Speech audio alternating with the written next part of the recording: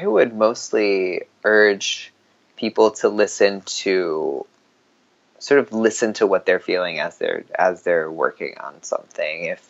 If that something is boring you, if it's frustrating you, if you're just trying to like sort of blast through it to get to something else, just I think listening to those feelings is pretty important. Welcome to the Passion Behind the Art Show. It's all about diving in with individuals to learn the awesome story behind their passion. It's your host, Daryl Pinnock. Enjoy this week's episode. Well, I'm super excited to have Nick Misani on the Passion Behind the Art Show. I'm kind of stoked about this. He may not know, but we're fellow New Yorkers. Awesome. It's super cool to have him on here. Nick, welcome. Thank you. I'm so happy to be here. Thanks for having me. Awesome, man. Awesome. So let's kick it off. How did this journey start for Nick? This design journey. I grew up in a small town in Italy, right outside of Milan, and my mom was a studio art jewelry major in upstate New York, and she moved to Italy right after college, and she met my dad, who was a jewelry designer as well, and ended up staying in Italy where she had me. And so I grew up sort of around jewelry design, not exactly the same, but still it was like a design family for sure.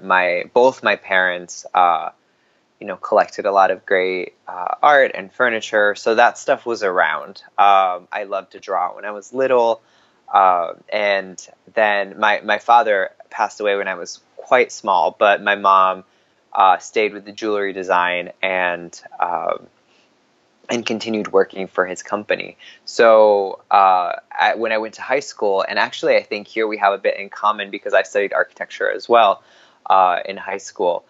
And it was actually an architecture and industrial design program in Italy. We have specialized high schools. You sort of have to choose what you want to do right after middle school. So I went to this architecture program for 5 years, and after I graduated, I decided I didn't want to do architecture or industrial design or anything like that. I moved to the States for college at that point. I was 19. I had lived in Japan for a little while, so that was also like really awesome. And in college, I pursued something totally different. I majored in music and then eventually made my way back to design after college. And I had always kind of done it on the side, like for small like family events. I might do an invite, your basic like label for your grandfather's dried sage or whatever it was, so I was always doing that stuff, and I never really, I knew it existed as a profession. I just didn't think I was into it. I was never really into the idea of making business cards and websites and stuff like that, and I thought that was the entirety of graphic design. So when I eventually discovered graphic design right after college, when I realized that I really couldn't make much of a living from classical music, I went to Pratt for grad school. So that's sort of where my formal training started. I didn't do any type and lettering stuff there. I primarily got the basics of sort of design, but more on the kind of conceptual research-based stuff. So I sort of learned how to think about design, which I sort of hated at the time, but now I can see why it was useful. But yeah, so I learned about Luis Fili's work when I was in grad school, and that was sort of my in to lettering. Cool. So, do you actually play an instrument? Yeah, I studied as a classical harp major. Oh, cool. Harp. You don't hear that every day. No, you don't. It's kind of an unusual instrument. It's it's pretty large. I don't know if you've ever seen one up close in person. Yeah, they get really, really huge. But I loved it. I love the complexity of it. I loved the kind of ornamental quality of it, which I see coming back over and over, even with my visual work. You know, I've always had an interest in ornament and in the sort of the crafts of the past. So I think that was apparent even when I was doing music, even though I wasn't really aware of it. I mean, it kind of makes sense, especially with the jewelry background. Yeah, in retrospect, yeah, I guess. It just all kind of ties together, because if you think about it, the tiling type of design, if you really think about it, jewelry has some concept of tiling too when it comes to jewelry. Sure, yeah. So, but even just this like interest in like decorative art, right, and stuff like that, you know, jewelry is definitely a decorative art, and obviously mosaics, but also the other stuff that I've been interested along the way, and then I continue to be interested is kind of within that field. Okay, so are you and your mom like still pretty close and all that stuff? Yeah, it's funny you should say that, because I just got a notification as we're speaking that she's calling me, and and she's like, "You can't talk? What's happening?" Like, yeah, I forgot to tell her this was happening. But yeah, we're very, very close. You know, when she was a single mom, obviously, like I said, and I have a little brother, so that environment kind of, I guess it could go either way, but in our case, it made us all very, very close. And yeah, so she's great. She's still very artistic and creative, but she doesn't really do much of the jewelry stuff anymore. Okay, cool. So basically you came to New York for school. I did, yeah. I studied, the music school was in upstate New York, so it was still New York State, but I moved downstate for grad school to study design. And since I graduated grad school, you know, I've just been here ever since, and that's at this point like 7 years ago, which is crazy to think of, that I've been doing this for that long. Actually, I moved down here 7 years ago. I graduated like 5 years ago, something like that. Okay, cool. I left in New York 7 years ago. Oh, no way. So our paths crossed. Yeah, where did you live? I lived kind of all over the place, but I lived in Brooklyn. The last place I lived was in the Bronx. So most of my years I lived in Westchester County, though. Oh, cool. Yeah, it's really nice up there. Yeah, it's nice, very nice. So it was just kind of cool to. I still consider myself a New Yorker, even though I've been in Georgia New a Yorker long time. for life. Yeah, it's like one of them things. Like it's kind of like a fraternity. You're from New York. You're from New York forever. Yeah. All right, so kind of talk to me about who kind of pushed you during this journey. Who you kind of pull energy from? Those people that you call your support system. Yeah, it's a great question, because there's so many different people that fill that role for me. I mean, there's people who support me on a personal level, and you know, I do need a decent amount of support, I have to say. Like I do lean on my friends, and I lean on my partner a lot, and obviously, like my mother, we're close, so we talk a lot about design and about my own insecurities around design and where I see my career going or not going. But professionally speaking, Luis, my former boss, is still has a fairly large role in my life. We stay in touch, and she's still endlessly supportive and always encouraging. And she was this way while I was working for her, but she remains this way even now that I've left.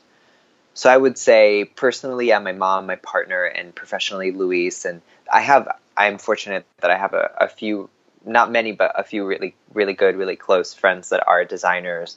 And I really cherish those friendships as well. Yeah, that's cool. It's cool to have that support system, because I don't think people understand, but design can be a very lonely... Oh, for sure, yeah.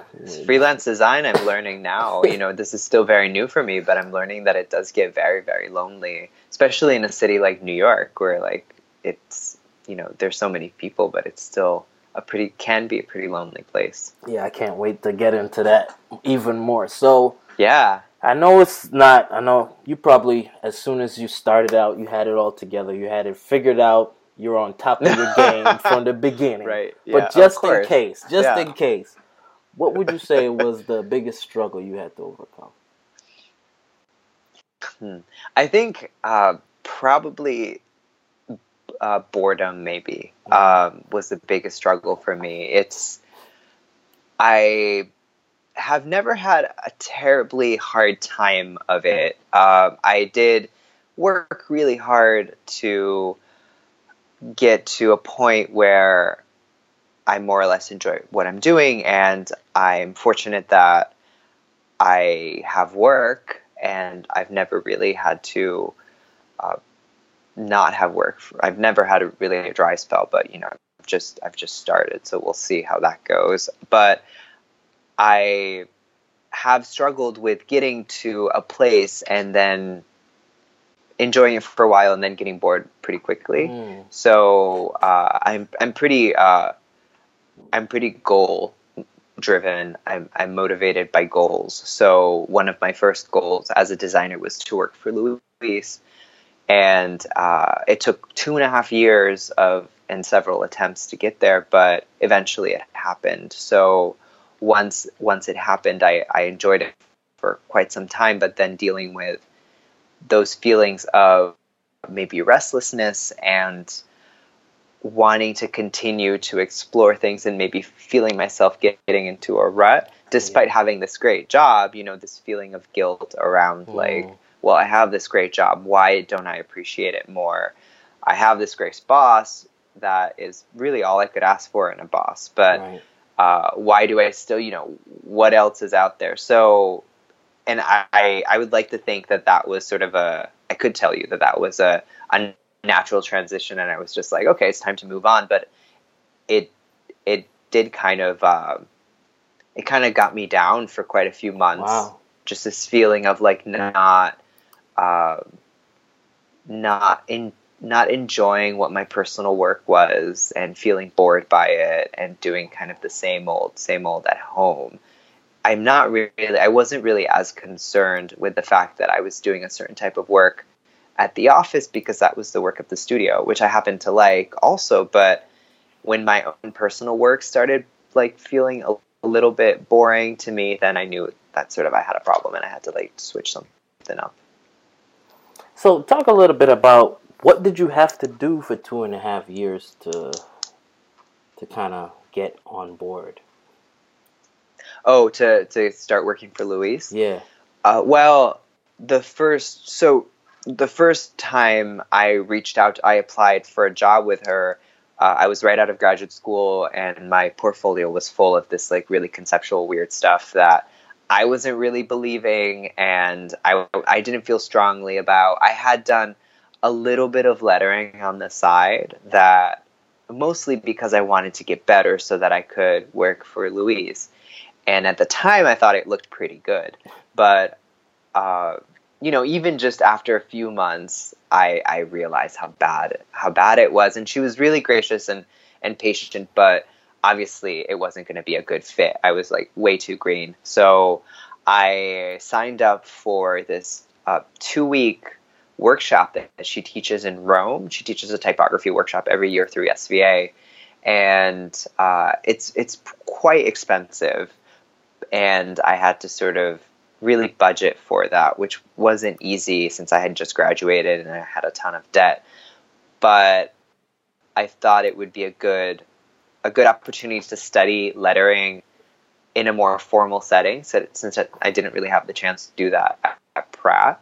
And also, obviously, get to know Louise and get to know what her taste is like and how she works with people and evaluate if that was going to be a good fit for me. So I ended up really liking it, and I felt like I had this, we had a good mutual kind of like feeling. Nice. But at that point, the position had been filled, so there was no opportunity moving forward until 2.5 years later. So I stayed in touch with Luis and just kind of building that rapport, huh? Yeah, and sort of building that relationship without really, obviously I was hoping to get a job with her eventually, but after a year and a half, that wasn't really my priority anymore. She's just this amazing designer and is really a a sort of living legend of our lettering industry anyway, Right. in the city and beyond. So getting to know her and hearing her talk about lettering and how she sort of talks about type and design was really the big payoff for me, and what made that relationship, even before working for her, really worth it and really valuable for me. So getting hired by her was just sort of this like pleasant, like the cherry on top, after knowing her for that long. After actually kind of getting to know her, and then actually being able to work for her. I mean, it's just funny. And how I think that's sometimes partially those things why. work. Oh, sorry. What? No, I was just saying it's just funny how sometimes those things work. Yeah, and I think that's why we had. I feel like we had such a good working relationship, because we were sort of pretty familiar and comfortable with each other even before I started there. Okay, so let's talk about this this style that you've basically patented. Mosaic. Mosaics, yeah. Right. So mosaic. It's a portmanteau of faux and mosaics, and I started it really. It's hard. I mean, it kind of comes out of this period we were talking about a second ago, where I was bored by my personal work and kind of just overall feeling like not feeling lettering and not feeling design anymore. I thought that by that point I should just abandon design and find something else. So I looked into going back to school for interior design and ended up not pursuing it, but I got really into it for a little while, read up a lot about, stuff like lighting fixtures, and eventually tiles and tiling patterns came up also. So, and as I mentioned earlier, decorative arts have always been a huge interest of mine. And so that was one big component, I think, that motivated or one of the sparks of the series, I guess. And then the other one was that Louise publishes these sign books. She goes to a different European city and she takes all these pictures of vintage signs, and some of them are mosaics. So I spent a lot of time photoshopping these pictures for her to be published in these books. Okay. So I got to observe mosaics really, really closely for a long, long time, for, months at a time. So that kind of familiarity with how they were put together by just observing them for so long and photoshopping them and fixing them up. Sometimes, there would be scaffolding in front of a particular mosaic, so I would have to remove the scaffolding and rebuild the mosaic behind it, that sort of stuff.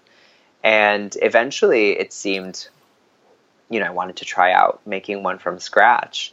And I did, and it came pretty naturally, and it seemed like this really nice convergence of these three things I really love. So, interior design and lettering and decorative art kind of all came together with this project. So I really enjoyed it, and then sort of put it aside for a little while, then officially launched it as a series in April of this year. So it's about 6 months old at this point, and have been going pretty much ever since. It's kind of had this interesting, I guess, sort of lifespan where it started off very like it became popular rather quickly, surprisingly quickly for me. I think I wasn't expecting it, and now I'm kind of starting to think about where is this going to go? Like, how does this fit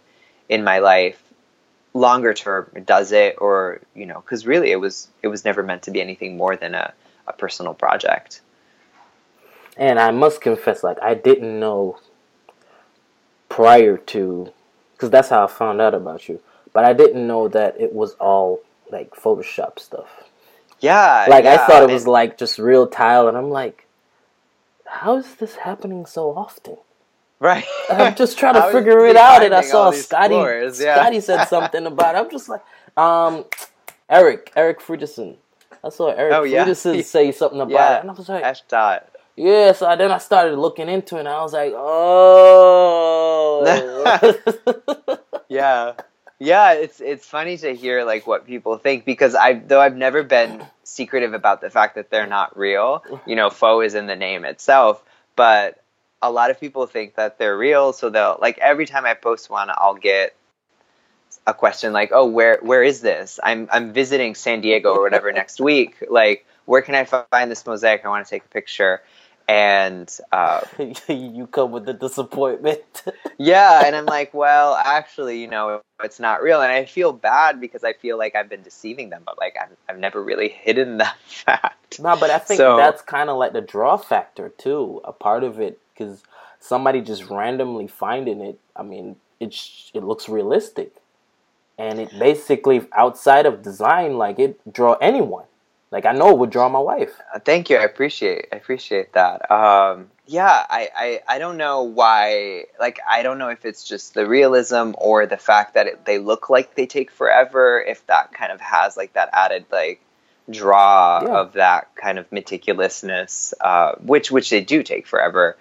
I'm not entirely sure. Or if it's, you know, also it's just kind of like eye candy, you know. But I had someone contact me and was like, I don't understand if you make these, or you just, is it your job to travel and look for like floors?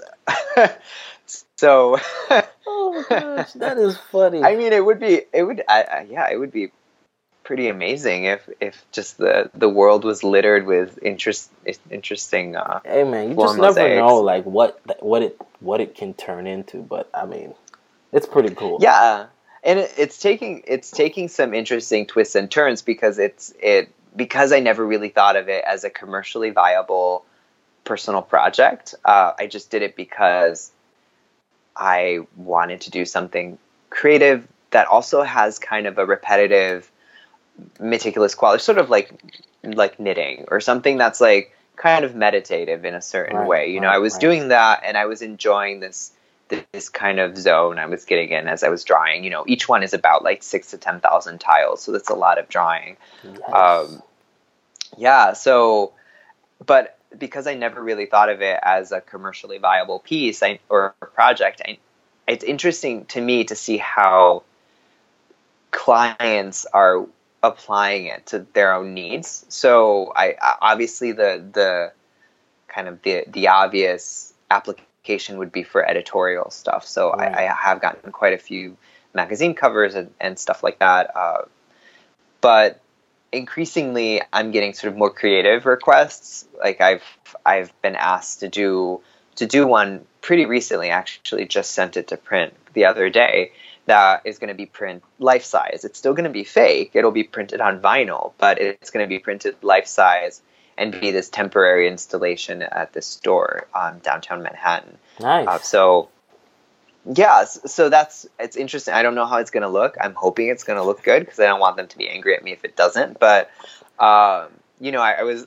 Now you do like, fine, man. It's going. I don't know how this is going to look, but also another clothing store here in the city wanted me to do a real mosaic, which was absolutely, you know, I don't know how to do that. So I had to, you know, research mosaic artisans in Manhattan, which is not easy. I guess I could only find one couple. This like really old, like even found any. Yeah, and the only ones that like looked like they were really like legit, like professional mosaic artists, and they were like, they agreed to do it, but they were like, why do we need you? Like, why do we need you to do the type? We can just do the type. And I was like, well, I want to letter it in a certain way, and you know, the client wants my type. I just need you to make it in tiles. But yeah, it's been an interesting ride for sure. That's pretty cool. I mean, yeah, I mean, I just kind of see it kind of going into something like that. But I mean, I was just like, and then I saw my friend Ray. I know you saw it too. Ray did his version. Oh yeah, that was cool. Yeah, I love seeing stuff like that. Like, I really like it when people sort of, when people do their own interpretations of it. So I'm not even sure if it's like the same process for you, but just taking a peek into his process, it's just like, this thing is intense, man. Yeah, and I have gotten like several requests for tutorials and teaching, and I'm doing a little bit. I'm just starting to get into it now. Um, and I don't really talk about it much, and it's not because I'm being secretive or protective. It's just because there's not much to it. Like, the process is pretty much what it looks like. You know, you draw the tiles one by one, and it takes a long time, but there's no other trick or technique, you know. Obviously there are small improvements I've made to like streamline the process for myself now that I've made a few of them, but it's I'm always afraid that people are going to be disappointed if I like tell them, you know, how it's made. It's pretty simple. Well, I mean, I'm pretty sure just drawing, I mean, it should be a decent, like, how long does it usually take you to, like the Austin one, how long did that take? The Austin one was a collab actually with Mark Caneso. But that doesn't really change the amount of time it takes for tiling, the hand drawing, the grout that the tiles, you know, fit around. And it depends. You know, the Austin one was actually, it has some larger tiles around the edge. So those take less because there's less grout to draw. But a piece like I posted this one for Paris not too long ago. I've seen that and that one has tons of like the tiles are pretty small. I don't know why I made them so small, but that one took a solid 24 hours of just drawing. That's crazy. Just grouting. Yeah, so that was one of the longest ones. And the newest one that I did that's going to be printed full size, that one probably takes the cake as like the longest one, just because I wanted it to look really good at 100% size. Right. I'm generally not as concerned with like making each individual tile look, you know, good. But in this case, I wanted to make it look solid. And plus, it's for a client and all of that stuff, so you gotta put the extra, you know, oomph on it.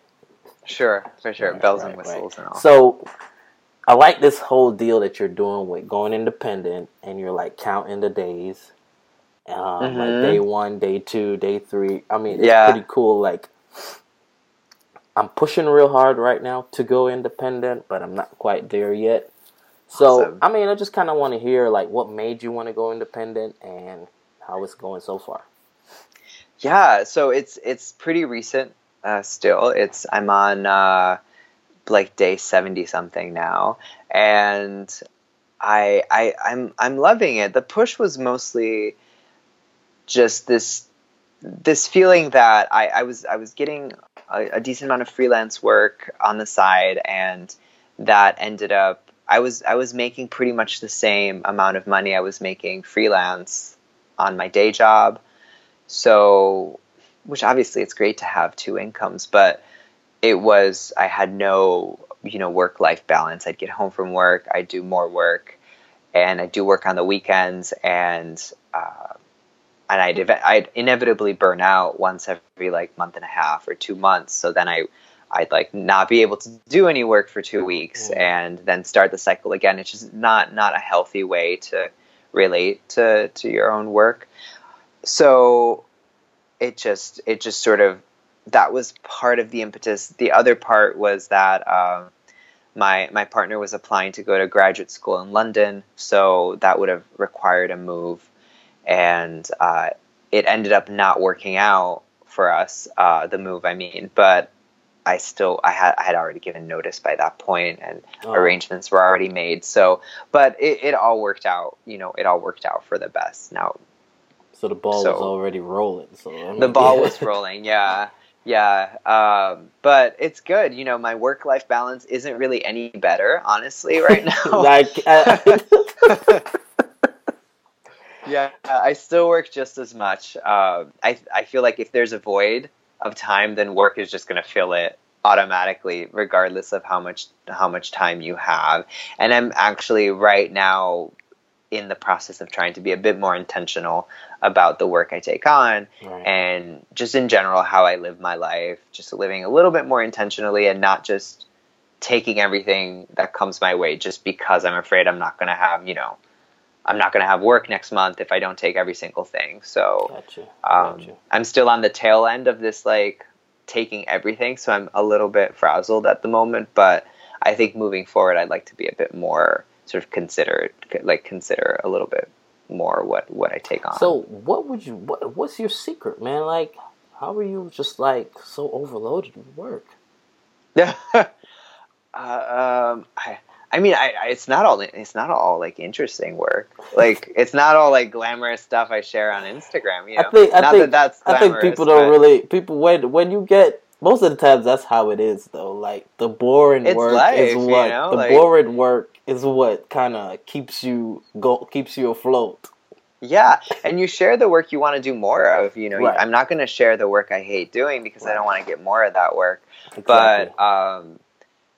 But yeah, there is some work that I'm not going to say specifically just in case one of my clients is listening, but there is some work I'm less excited about. Some work that maybe I was excited about 2 years ago. You know, the idea of doing a certain type of work excited me, and now I've kind of either outgrown it or just moved on, but I still kind of take those jobs just by nature of habit, or because I'm afraid of losing those relationships with art directors, and Right.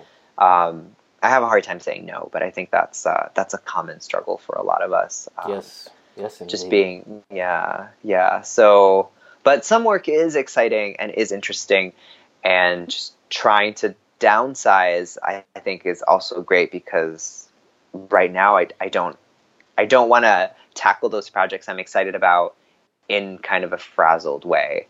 I want to have time to really do something that excites me and not just plow through it just because I need to get it done and I'm like a week and a half late. Cool.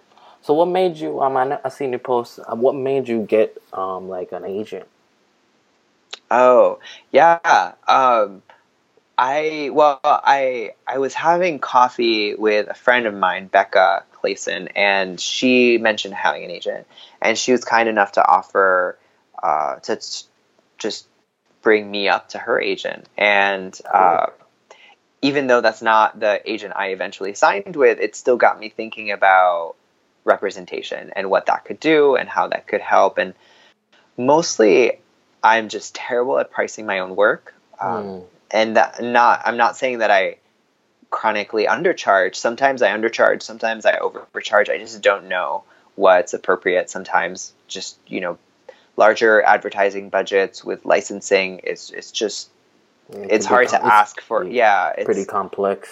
It's complicated, and I didn't enjoy that process, that guesswork, because I didn't want to just pull a number out of a hat that maybe, this was especially for smaller clients, this is like a number that they have to work towards and they have to save and budget for.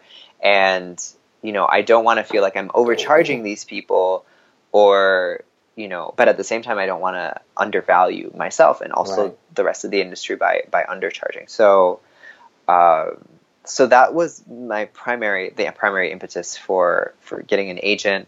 Also, just getting, I think I'm trying to like transition from like, oh, I have a full-time job, I'm doing this on the side, to like, this is my job. So I'm trying to like tighten up my ship across the board. So getting an agent was part of that endeavor.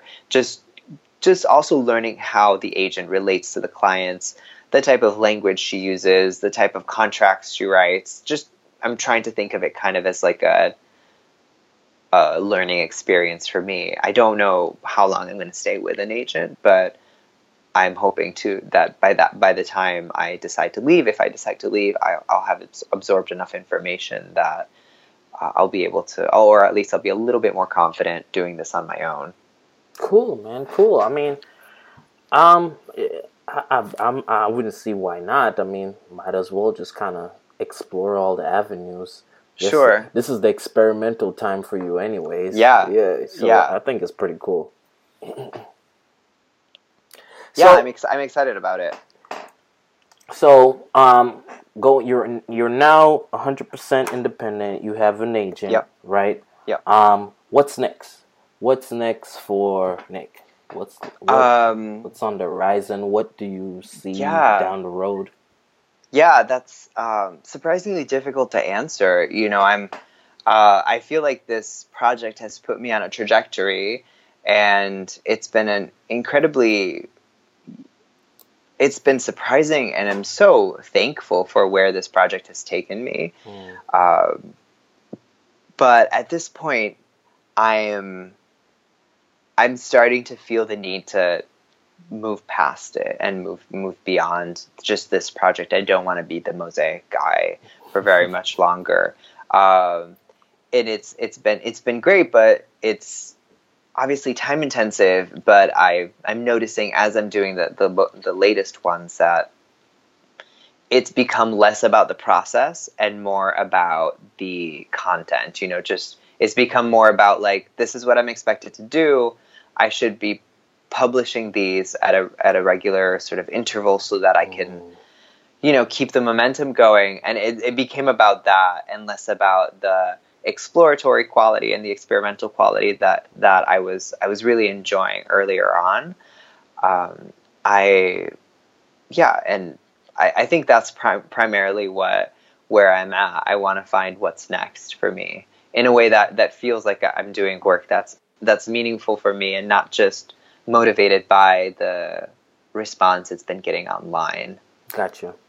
Which is a hard thing. It's like that's also a battle in itself. Yeah, you know what I mean? yeah. I mean, validation is awesome. It's so nice to it's helped me grow my audience considerably. So I'm obviously afraid that they'll just all go away when I start posting something different, or like once I announce that the series is done and it's time for me to move on, they might be like, "Okay, bye, see ya." Or maybe not. I find that very hard to believe. I'm pretty sure sort of. Yeah, it plays into my own like insecurity and other issues for another call. I think it's just. I mean, you're pretty known. I think it's more the quality. I know. I'm pretty sure. Yes, the Fosaic, created a buzz, but I think at the end of the day, it's quality work. Oh, that's nice of you to say. Thank you. It's quality work. So quality work will show up no matter what. So I appreciate it. Thank you. Well, man, what advice would you have for creatives out there that, either working for someone independent right now or working towards being independent? What advice would you have? I would mostly urge people to listen to what they're feeling as they're working on something. If that something is boring you, if it's frustrating you, if you're just trying to like sort of blast through it to get to something else, just I think listening to those feelings is pretty important. And it has served me well in the past, even though I don't always do it. Also, I'm a big believer in just in attention to detail, obviously, and we all talk about attention to detail, but just a love of craft is something that I've always felt very strongly about, and is something that in grad school was secondary to concept. Concept and ideas always take the sort of the main stage, and we're always told, oh, it's form before function, and form is always second, and form is always informed by the concept, which is all true. But I think there's a lot of value in exploring form and exploring the mediums, and also accepting it and being okay if you're just more of a form guy like I am. Like it's okay that how I cultivate my craft is through the study of form and the study of I'm not necessarily exploring deep concepts in my work. That's not as interesting to me, and I think that's okay. It might be in the future, but right now, I mean, I'm just trying to do what I like. Sounds good, man. I mean, sounds great. I mean, I do agree with you because, like, even with me, like, now it's one thing to create good work, but the next level is to present that work. And I'm just, that's a whole nother thing in itself. Like, you create good work, but then to present that work, especially to like clients and stuff like that, Yeah. you know, I'm really diving deep into that, which is a whole nother ballgame. Yeah, for sure. For sure. And I mean, also stuff like, you know, stuff can, like, through presenting it and through talking about it and through just working on it, like, other stuff can emerge, and like the process kind of evolves Very on its true. own.